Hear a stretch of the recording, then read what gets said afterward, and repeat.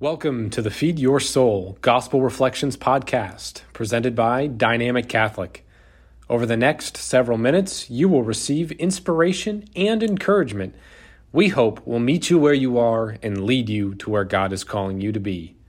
For more great content like this, or to experience this program in video format, go to dynamiccatholic.com.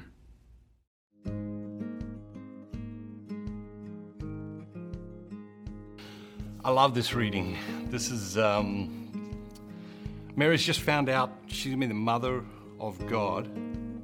And in that, she's also discovered that her cousin Elizabeth is pregnant. Her first reaction is to go off and serve her cousin Elizabeth, to make an arduous journey, to go off and serve. And there's just so much in that. There's beautiful humility in that. There's the power of service in that. You know, I think we like to pamper ourselves, right? It's like when something special's happening, you know, we're like, oh, I got to take it a bit easy. I got to rest up. I got to, whatever. She's going to be the mother of God, and her first reaction is to go off and serve her cousin Elizabeth. She's not pampering herself. She's not like, oh, I got to, do this or do that or not do anything. No. And I think there's just so many lessons in that. When she shows up to Elizabeth's house, something beautifully profound happens to Elizabeth here.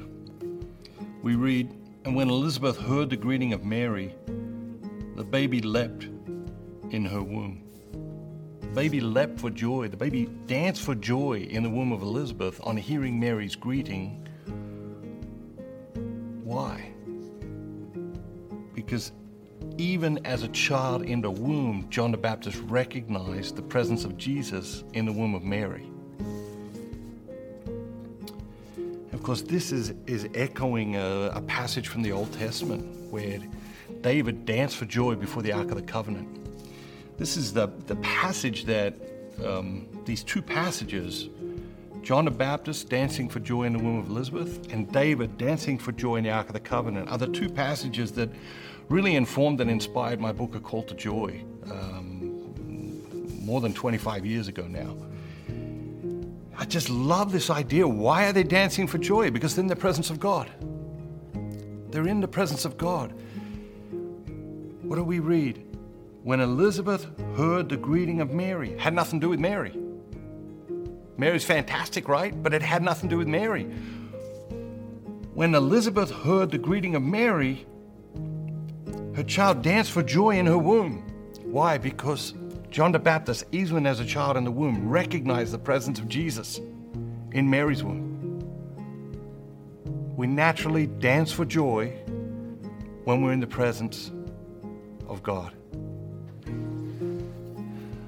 So much of the gospel, so much of Jesus' teachings, I think, can be summarized in two words. Pay attention. Pay attention. Pay attention to what's happening within you. Pay attention to what's happening around you. Pay attention to what's happening to you and what's happening to other people. Pay attention. And in this case, I think the question we have to ask is, what makes you dance for joy? What makes you dance for joy? What is the cause of joy in your life?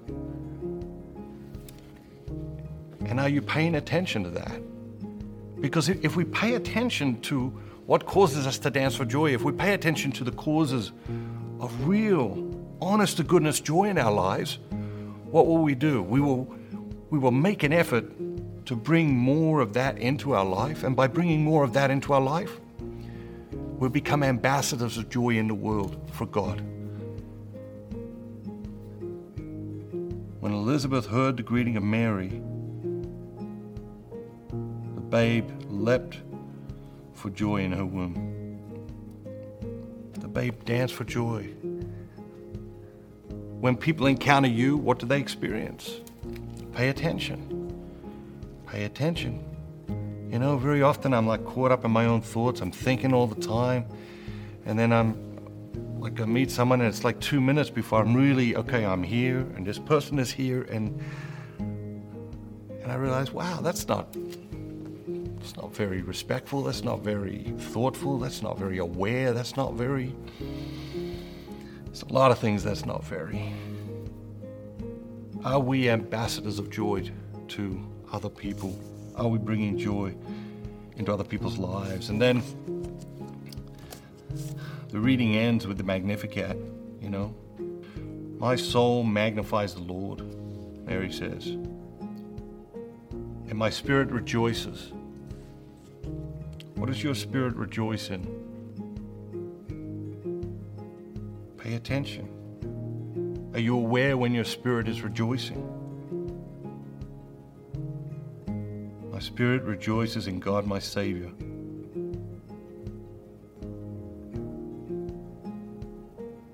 The Mighty One has done great things for me. It's true for us all, right? The Mighty One has done great things for us. But are we paying attention?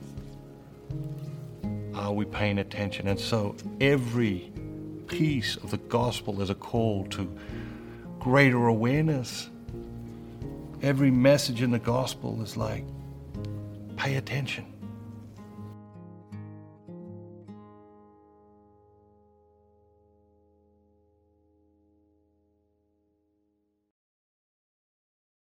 Thank you for listening.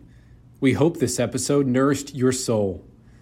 For more great content like this, or to experience this program in video format, go to dynamiccatholic.com.